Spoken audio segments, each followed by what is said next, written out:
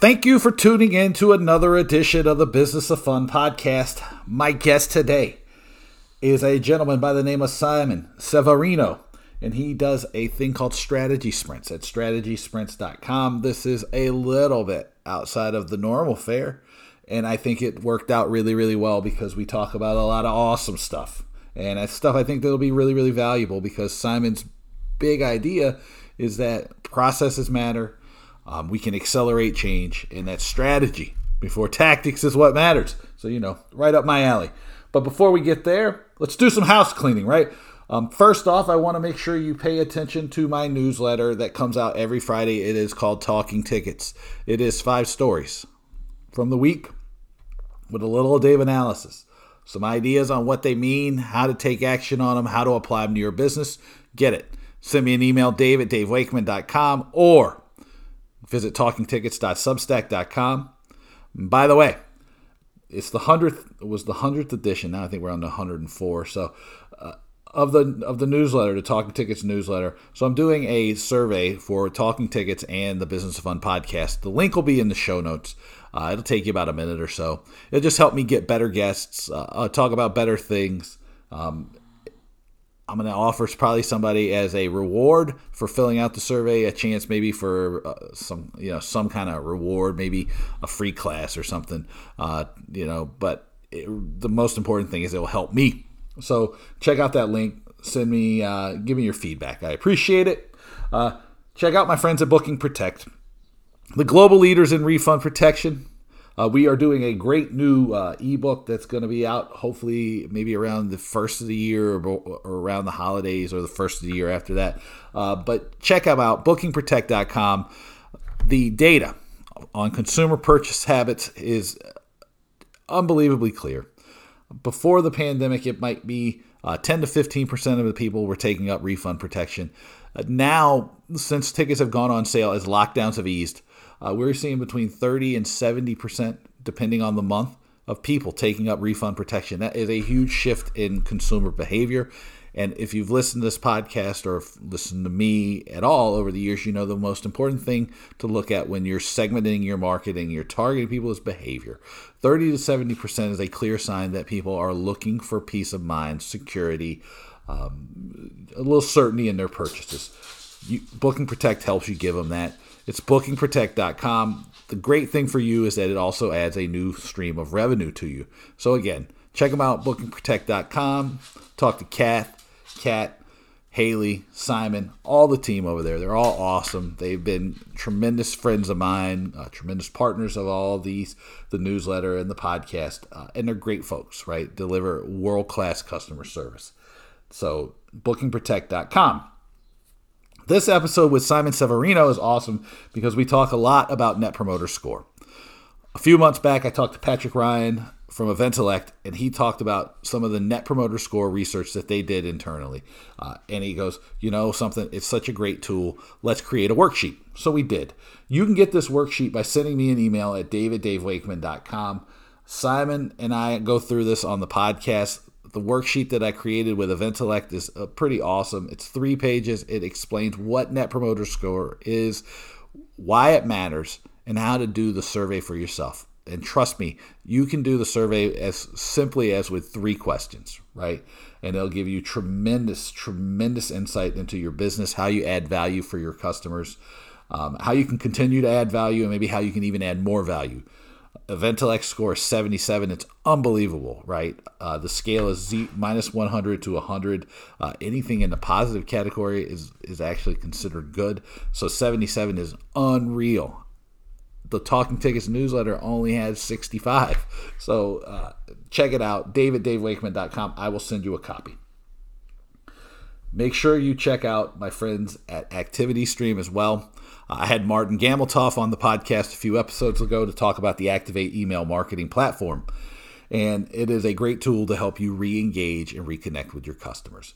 In the normal times, ActivityStream was a great tool to help you come up with magic moments and ways to engage with your audience in new and unusual ways to recognize the people who matter most to you.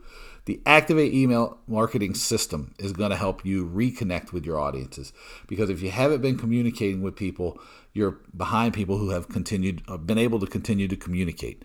But the thing is like if you start now, you have a chance to re-engage, get people thinking about going to shows and events, concerts, performances, whatever. So check them out, activitystream.com. You can tell them Dave sent you. All right. So Simon Severino, he is the CEO of StrategySprints.com, and this is a pretty great episode because we talk about business transformation, and we talk about accelerating change in an organization. We talk about his habits that he uses to help make sure his business is on point at all times. We talk about Net Promoter Score, like I mentioned in the introduction here. We talk about accelerating the frequency of sales. We talk about a cool one we talk about, which I didn't know was a Jim Collins idea, is the return on luck. We talk about increasing your performance marketing. We talk about teaching. We talk about how, which is something that I didn't know we were going to talk about, but it's something that I can tell you with full transparency and full honesty, I've seen it happen a lot because I've been a part of it happening a lot. It's stuff that I do with my clients pretty regularly, which is doubling revenue in 90 days.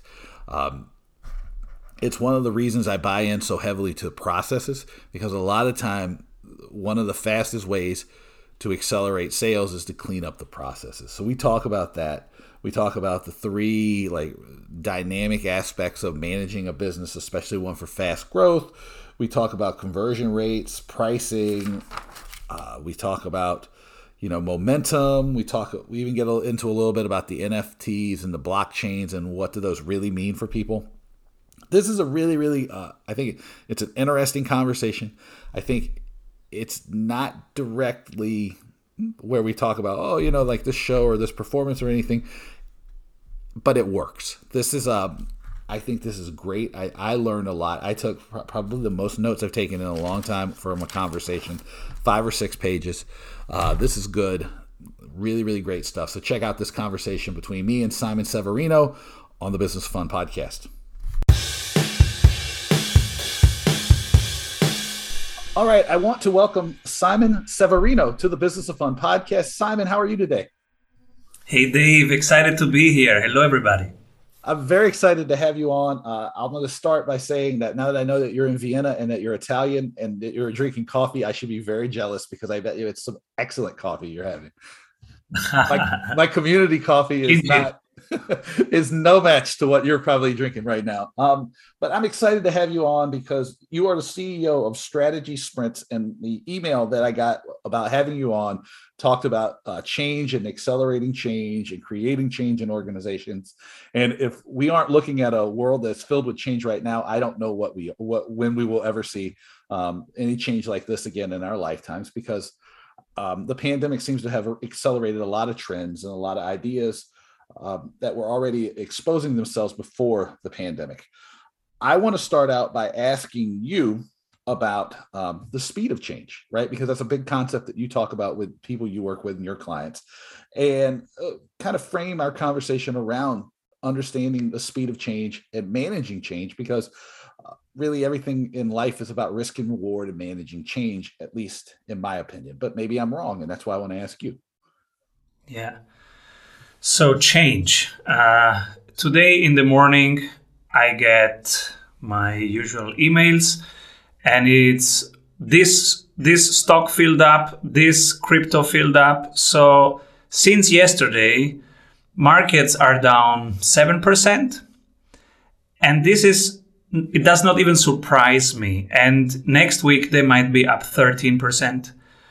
This is just one example of the rate of change that we are in as business owners, right? So we all don't know what's going to happen next week. The rate of change, last 10 years, it was always a discussion when I was on panels. Right now, everybody knows it. The rate of change is high.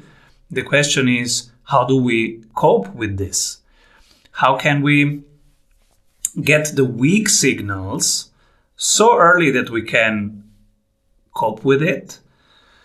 So how can we see around corners? We cannot see around corners, but how can we see around corners when we can see around corners? It's catching the weak signals, and it's also having the right anticipatory decision-making processes, so that, as you say, risk-reward, that we have a framework for how much on our risk curve, from low risk, low reward, to mid-risk, mid-reward, to high risk and high reward, how we allocate our whole being and our whole business, because we want to be fast when the opportunity comes, but we want to be also protected against negative volatility. Yeah, no, I think that's the way you talked about it is like looking around corners. A way I did this, let's call it famous for our intentions and purposes. It's far from famous, but I did a keynote address in Sydney, Australia before, like in November, right before the pandemic started. And it was all about change. And I said, there's two things that everybody needs to know about change. Number one, it's coming. And number two, you don't have a choice about dealing with it. The only choice you can make is sticking your head in the sand and pretending it's not coming and letting it wash over you, or just facing it head on and embracing it.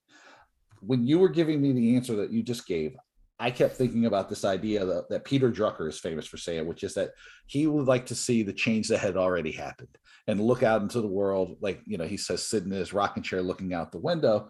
It's very similar. How do you help people, or how do you teach people to see those little signals, right? Because I've gotten better at looking at it, right? And that's how I pick up on trends. But how do you teach people to do that? Because I think it's very valuable, because most of the time people miss these these bits of noises and these connections that are there. And then all of a sudden, this huge change seems to have popped up out of nowhere. Yes, one thing is to have both radars on, the operations, but also the innovation radar, right? On my innovation radar, for example, there are 6 technologies that I'm watching closely. One of them is the blockchain technology and how it's evolving.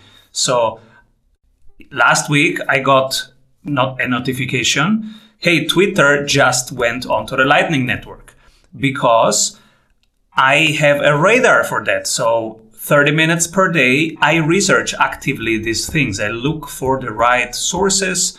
I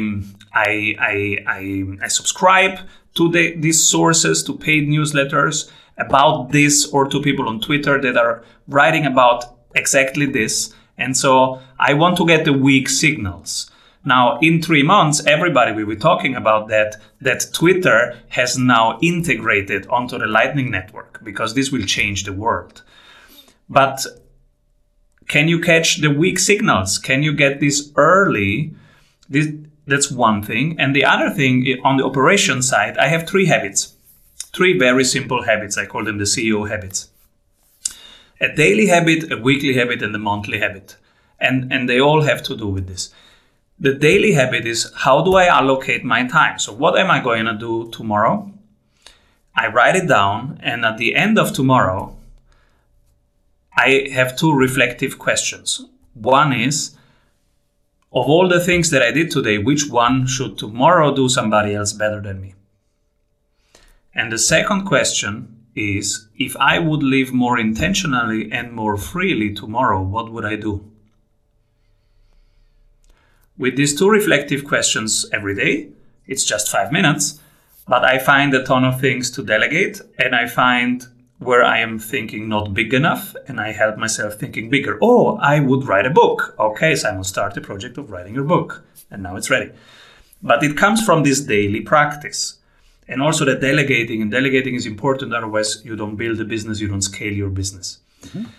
The weekly habit, I get the 3 numbers reported every week, the 3 numbers about marketing, about sales, and about operations. By doing that, I catch the weak signals. Whatever happens, for example, let's say our YouTube channel is down, I get it latest after 7 days because of this. So I'm catching the weak signals. Mm-hmm. Let's say something on LinkedIn is working much better than something else. I get it early enough with a 0.2% variation, deviation, I would catch early and I don't have to wait 3 months later when everybody's talking about it. The third habit, the monthly habit, is strategic analysis. So I watch my top 3 competitors. Once a month we talk about it. And not just the competitors, but also what else can my customer do if they don't work with us? So also their behavioral alternatives. This is what Rita McGrath, the strategist, calls the strategic arena. It's not just your competitors, it's also what else can they do? Maybe they can do it themselves. They can have Peter the intern doing it. They can hire somebody. They can do nothing. And they can book your 3 competitors. And they can book you. So we go through that, find what really differentiates us, and either work on staying differentiated or on becoming differentiated, because there's nothing worse than we are comparable to others. Then we have a very bad position and a very bad price discussion. So these are the 3 habits, and they cover both operations, but also learning from the operations and looking forward by catching the weak signals. Yeah, no, that was a great answer, because I mean, I'm going to hold it up. People can't see this, but like, here's a note card where I keep everything that needs to be done today. And then I keep a paper calendar so I can look at the thing. The weekly numbers, right? I pay attention to those. I mean, my numbers are different than yours. But the big thing that you brought up right here was the idea that I look at my customers and ask them what they can do, because one idea that I preach over and over again is that people in any industry, not just live entertainment, need to be more customer focused, more market oriented, if I want to use the big business school term. And that really means, like you just said, it's not just looking at why they aren't picking at me, but looking at what else they can do. And it's looking at behaviors, not just like, oh, well, they're not buying from me, so they must be stupid, right? It's like how moving beyond that and going like, well, what behavior are they taking action upon, and what are the choices they can make besides me? And it's like super, super powerful. And I know that and then you talked about differentiation. So I want to ask you about this idea of looking at the non-customers, or looking at the different behavioral things that your customers do. Is that something that you teach others to do? And if so, like how do you approach that? Because I think it's hard for people to understand that idea sometimes, that like, just because they're not buying your solution, it doesn't mean that like they're not buying another solution. It just might be an entirely different solution.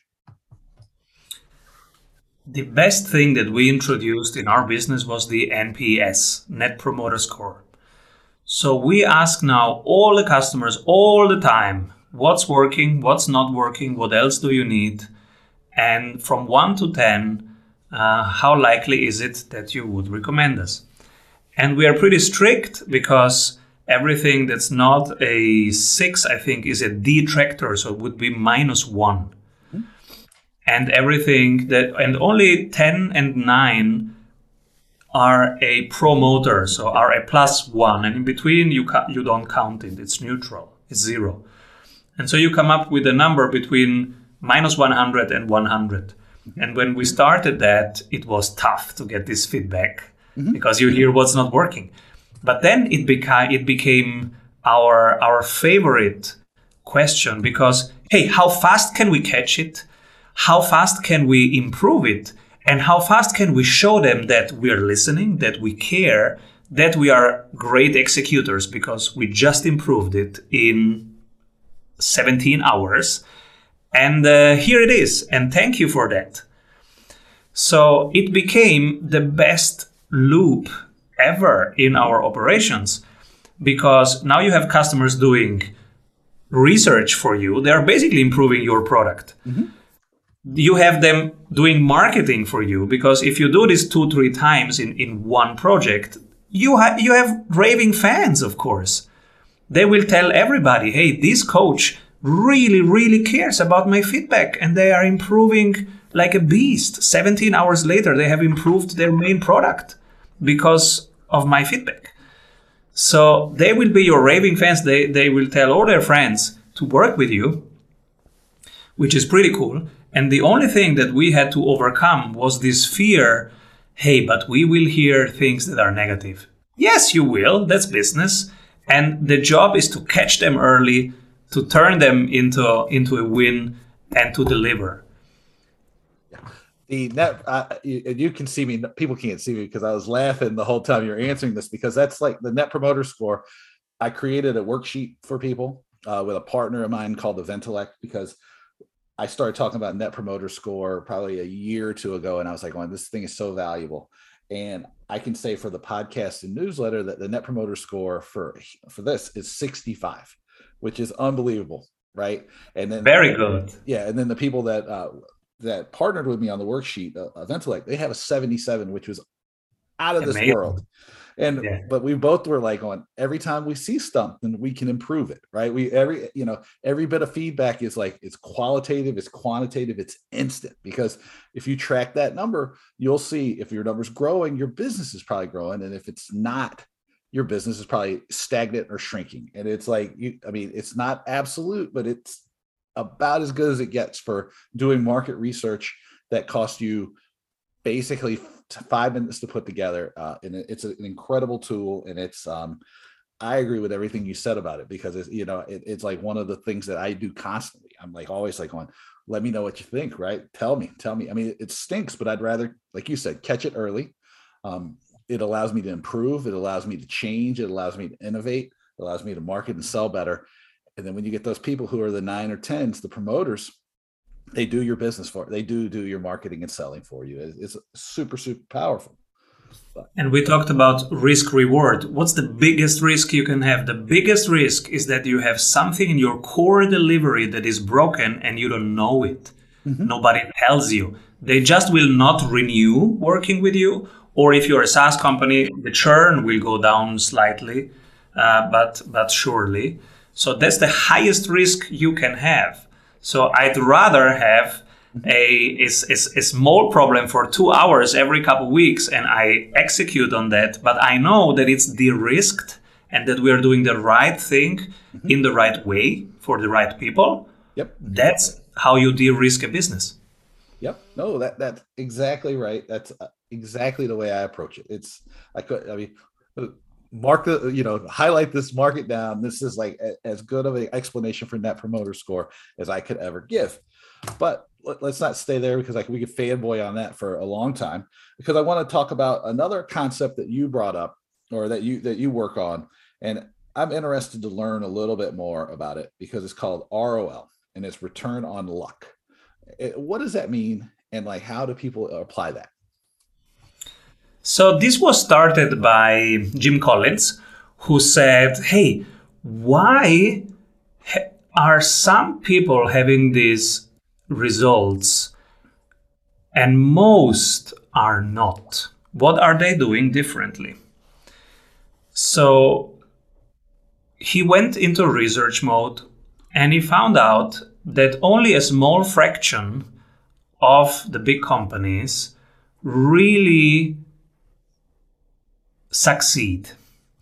And he was trying to find out what is the behavior behind that.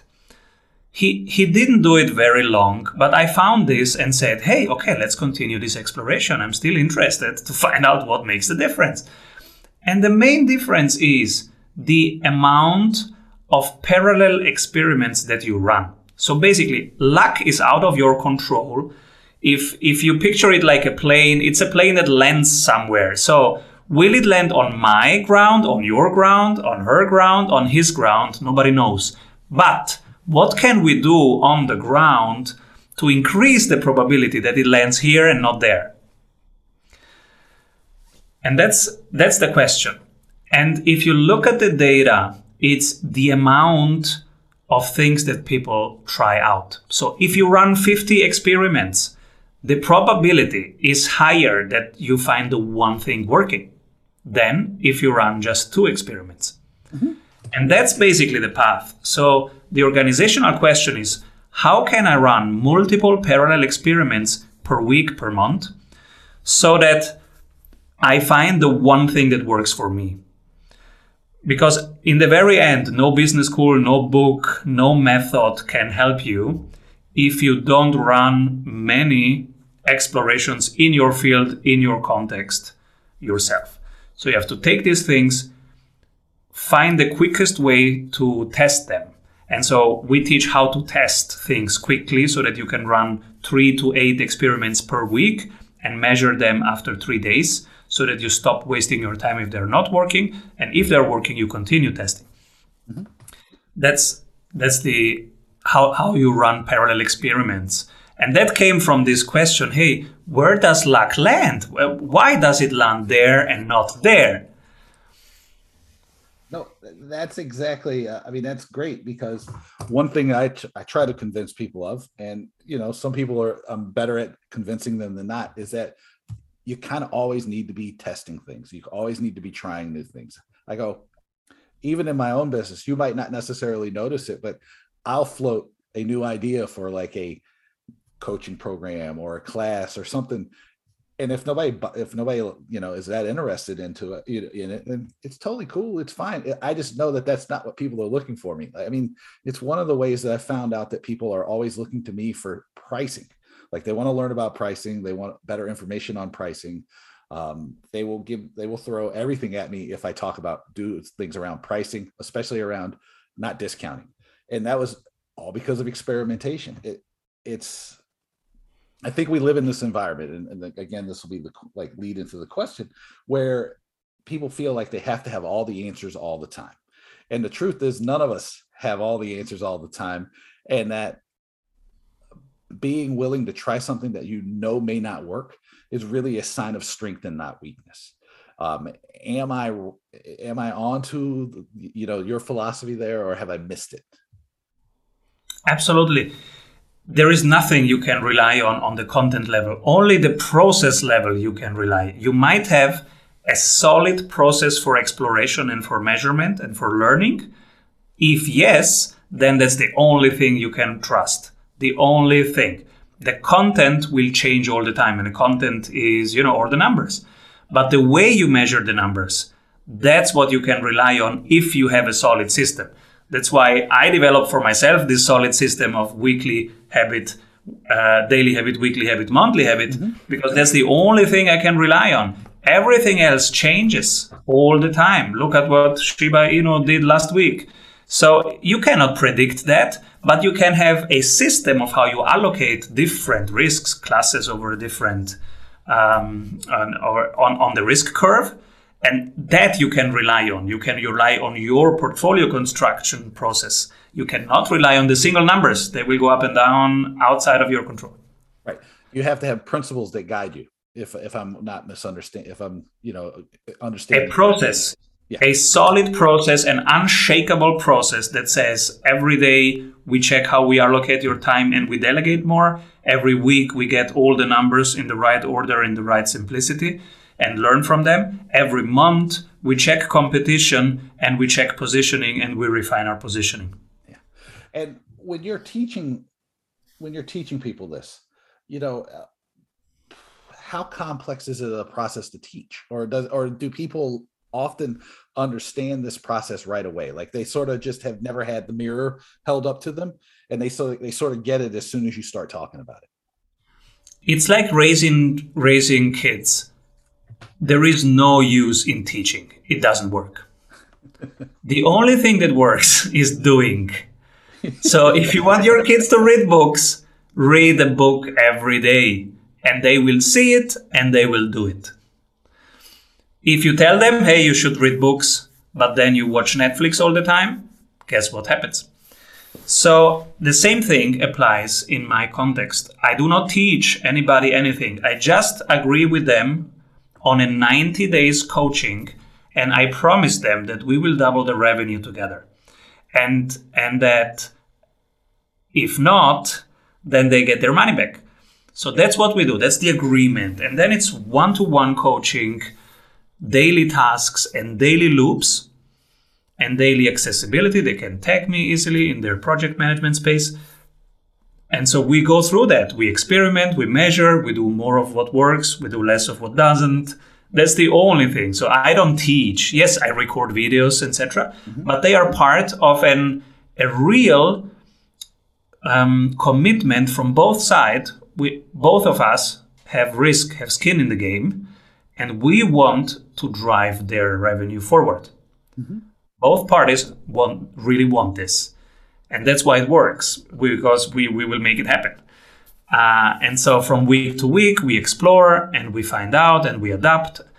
And the goals always stay the same, the 3 goals for the 90 days.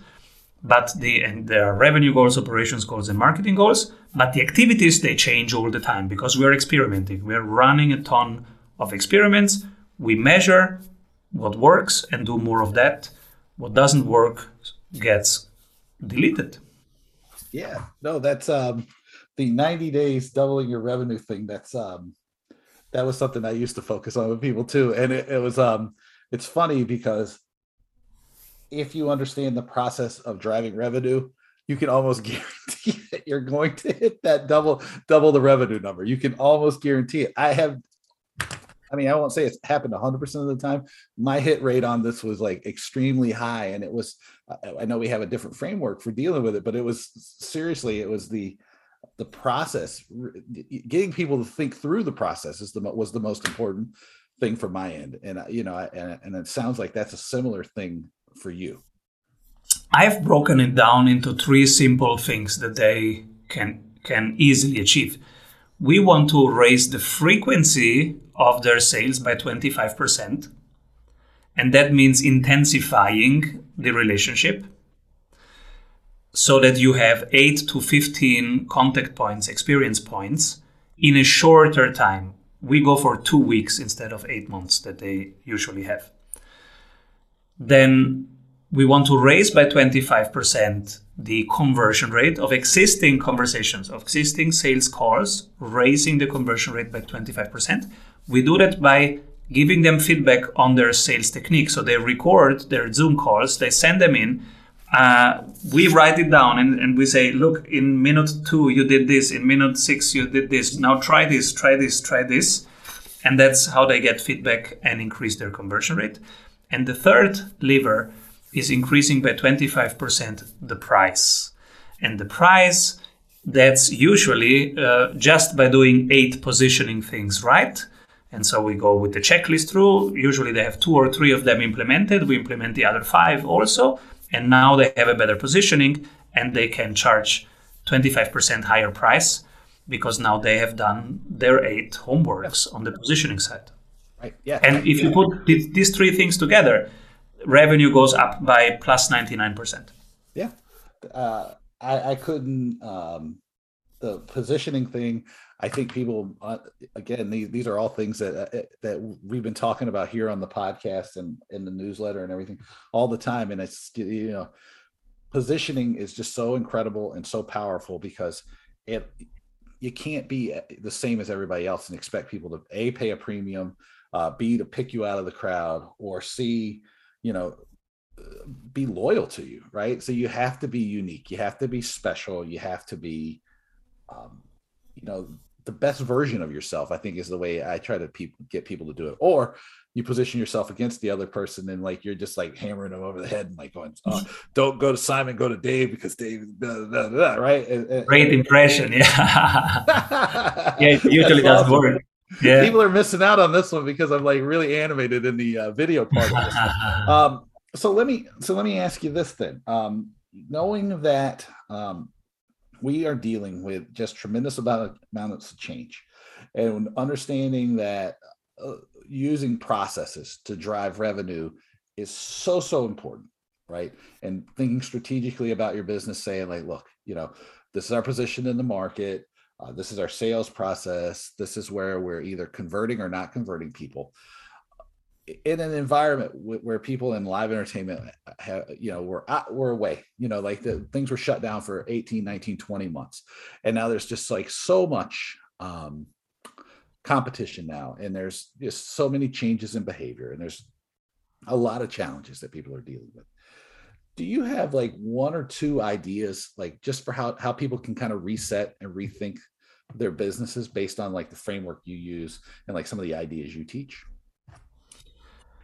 I have been, in the first lockdown, I thought, oh my God, what will Stephen Colbert do? No theater, right? And so what did he do? He just kept rolling. He said, okay, what can I do with the resources that I have right now? in this current moment for the people that I'm here to serve. And so what he did, he said, "Hey, CBS, can I have your camera delivered home?" And he put his camera home, and he just continued doing what he does with the resources that he has to reach the people he serves. The exact same thing. And I think for 1.5 years, he was just in his living room doing the same thing. And he was sad, he was tired, he was sometimes drunk. And you would see this, and he wouldn't cover it. He used it as material. He said, "Are you also so thirsty? Are you also so tired?" And you would feel it. And he would talk about that, how he's tired, and he would tie it to his material, which is making fun of the news. And that is, I think, a great example. It's important to keep rolling. When you stop a stone that is rolling, it takes you so much energy to move it again. So it's really important that it keeps rolling. If it rolls, you have escape velocity, you need zero energy to move it. That's important. So keep rolling. Don't stop, don't overanalyze, don't overthink. Analyze in action. Mm-hmm. Information comes to you while you do. It sticks on you, and then you just pull it off and say, "Oh, what do I learn from this?" So keep rolling. And the second thing is always, always, always serve your people. They are still somewhere. They still need you. They miss you. So serve them. It's not about you. It's about them. Mm-hmm. So find out how to still deliver what you have to say. Say what you have to say. Share what you have to share. Mm-hmm. And the third thing is be strategic in terms of find the 20% that move your 80% forward. So it's always about looking at what you are doing and simplifying. What can you take away and you're still delivering value? What can you strip away? Because really you work best when you work less, but on the right things. So with our coaches, we try in the first month to free up 10 to 14 hours of their week per person. Because usually they work 60 hours, 80 hours. It's too much. Mm-hmm. And when you show up with a low battery, your impact is low, your decisions are bad, you are irritable, people run away from you. When people buy from you in the entertainment space, they buy from the person, they buy from you. And so they want to feel you. They buy Dave and the energy that Dave brings into the room and how they feel around Dave. Mm-hmm. And that's why it's about stripping down so that when you show up, these 4 hours are fully charged, fully present. And this is where people touch your magic. So I would say these are the three things. Yeah. The thing about saving yourself and making sure your battery recharges, that is a ongoing sore point to some of the people that listen here, because I most of the time I'm only working 20 or 25 hours a week at most. And I go, the reason I can do all the stuff I do is because when I am doing it, I am fully present. I am fully there. I power through the things I have to do with like full intensity and full energy. And instead of just trying to do everything, people feel like I do a lot, but I actually go, if you knew how often I was reading or playing FIFA with my son, you would be kind of like, how do you do that? No, and the thing is like it's very focused, very much about recharging the battery. So that was great. Now, one thing that you did bring up, and I think we should highlight here real quick because I think it'll be funny, is you brought up Shiba Inu, and so you're a big crypto fan, and an ongoing joke here is my crypto wallet, and the fact that like I put money in my crypto wallet, and I'll talk about like how much it's grown, or for a little while there how much it had fallen. But I think it's interesting to talk about the crypto, because it reflects the change, it reflects the ability to manage risk and reward, and it also goes back to that market, that customer focus thing about what people are paying attention to. Most people struggle with it because they don't understand the acronyms like NFTs or like some of the symbols or what the hell the blockchain is or any of these things. you know more about this stuff than I do. Can you give people just a like really brief like understanding of what cryptocurrencies are and how to approach them from the understanding of what the value is, what the risk reward operation is, and like how people can, just look at it, give them a basic understanding. And don't buy all the Shibu. buy all pump it. For me, there are 6 big technological shifts happening right now. One of them is the blockchain technology, and they are all converging. So we will have a shift that we have never experienced in our lifetime. It is bigger than the shift that the internet created. And it will suck everything in. If you remember the internet was, many people said, no, this is not going to work, and no government will want to have this. So this is a fad. Nothing will happen. And now you have TV stations like MSNBC that if they don't put that piece also later on YouTube, because it's on the internet, they have no community, they have no reach. And it's a TV station. Mm-hmm. So that's what the small change of the internet did. It created one protocol where everything else is now layered onto. That was the internet. And it changed our behavior, it changed our life. What's happening right now, the blockchain technology, is the same thing. It's one protocol that is sucking in everything else. Since last week, you can pay on Twitter by clicking send $5, and you send $5 in 1 second to Japan. This might seem like a small change, but it's a huge change because you can, whatever payment network you use, Visa, PayPal, or the Lightning Network, the blockchain, 1 second after this, physically, this value will go physically to Japan from wherever you are, and it's there after 1 second. That means that you don't need any bank anymore since 1 week. Imagine the shift. And now, what is the blockchain? The blockchain is the first time that we have created a governance system that has no head. So there is no CEO that you can push out, or you can try to bribe, and that you can remove, that can take back decisions. So one point of control is really high risk. This is completely distributed. There is one governance set of rules on there, and it has solved one of the biggest problems that we had in the last 100 years, and that is, it was unsolvable. How can you remove trust between 3 parties so that you can directly trust a transaction?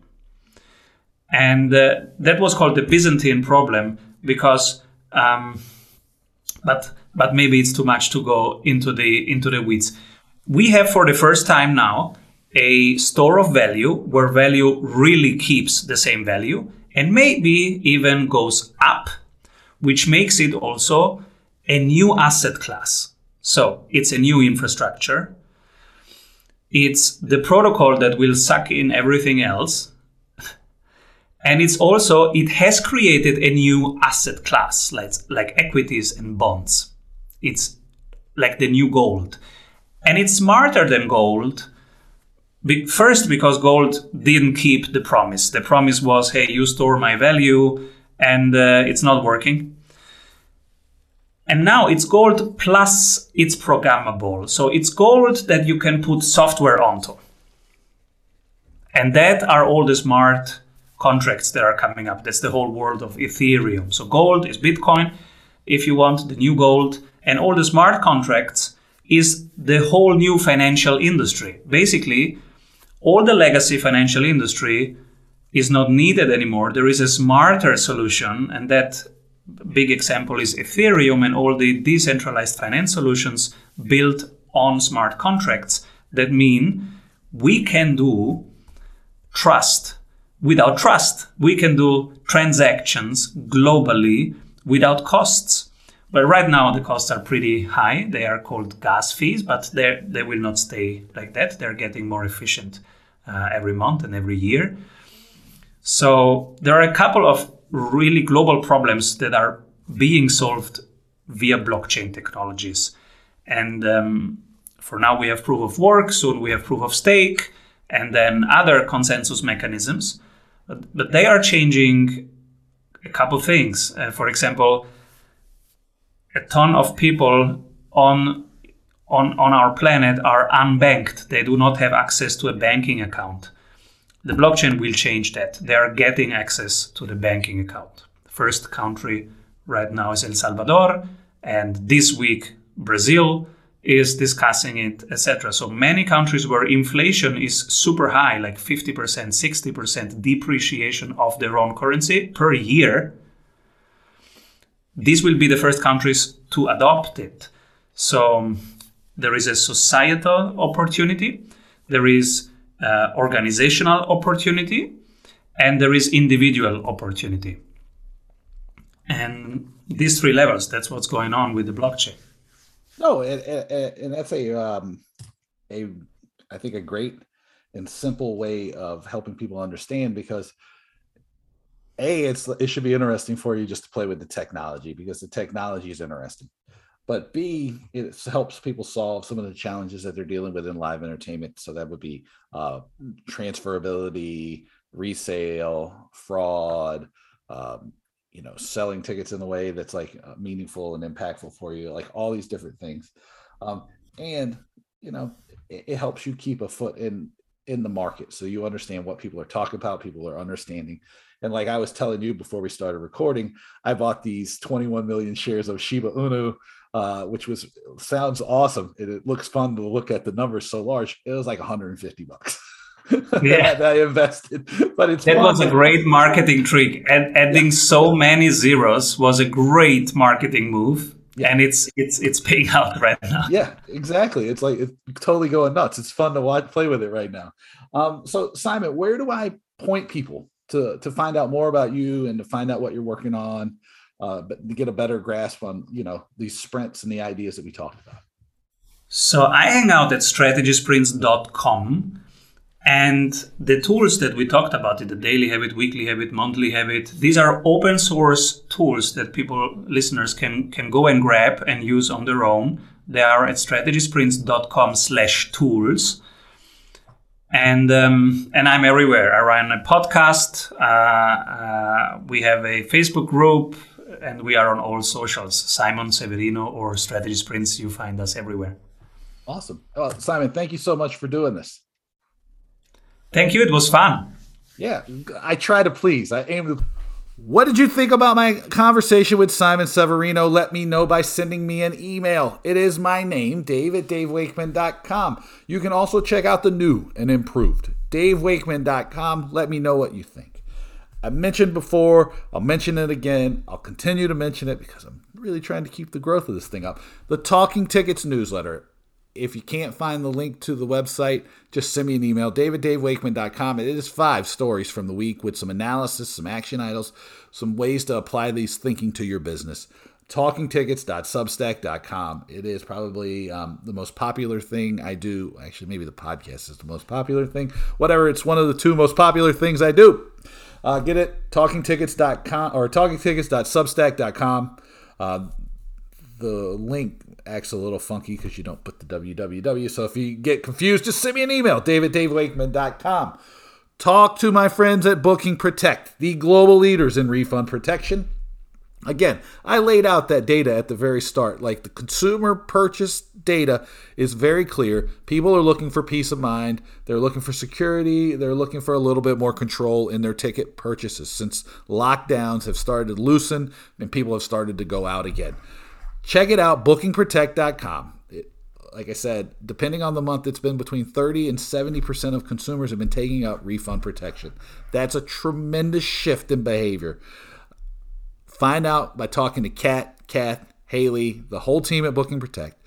Find out how you can give it to your customers, how you can create a new stream of revenue for your business. Find out how it can apply to help you deliver just better service, a better experience to your customers. BookingProtect.com. If you listen closely, we had a really nice conversation about Net Promoter Score in this week's episode. I talked to Patrick Ryan. I told you this many, many times before about Net Promoter Score. He's a big fan. I'm a big fan. I'm still jealous of their 77, right? So that's why you got to fill out that survey so I can get my 65 up to the 77 range. All kidding aside, the 77 is unbelievable. And Net Promoter Score is a extremely powerful and simple to use metric for market research. This is what started the conversation between me and Patrick. It's easy to do the way we've laid it out in the worksheet. It's 3 questions. You get quantitative and qualitative data if you do it correctly. You get context to people's scores, and you have a number that you can use to measure the success and growth or decline of your business. Send me an email, dave@davewakeman.com. I'll get it to you. It's really a cool tool to use, okay? All kidding aside, both Eventellect and me, Dave, we use it all the time. We believe in it wholeheartedly, and we believe it can really be powerful for you. So send me an email. Finally, make sure you hook up with my friends at ActivityStream. Check out the Activate email marketing platform. One challenge that people faced during the lockdowns and through the bulk of the pandemic that we've been, it ain't over. I know that, but we're still dealing with it, is the inability to communicate with their audiences as effectively as they maybe had in the past. And one of the cool things that the Activate email marketing platform does is it helps you find ways to re-engage with that audience. In general, ActivityStream is a wonderful tool for creating magical moments and finding out customer insight using data you already have. This email component will help you re-engage with your audience. It'll help you begin to have those conversations again. It'll help you move back to top of mind or even become a bigger part of people's lives and their entertainment and their cultural experiences. So check out activitystream.com. They've created this brand new website.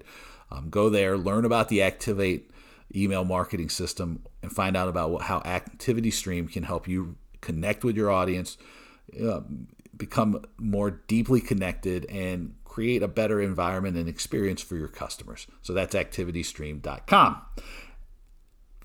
Next week, I'm going to drop an episode with a friend of mine from London called Giles Edwards.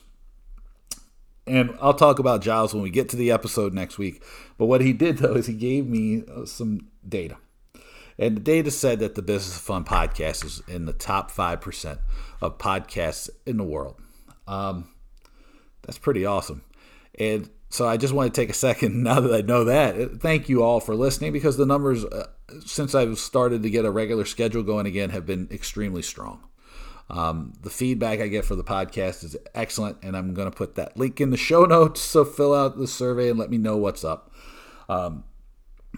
It's an honor to be able to talk to you, to share ideas, to teach you new things, to expose you to new people, new ideas, new ways of approaching your business.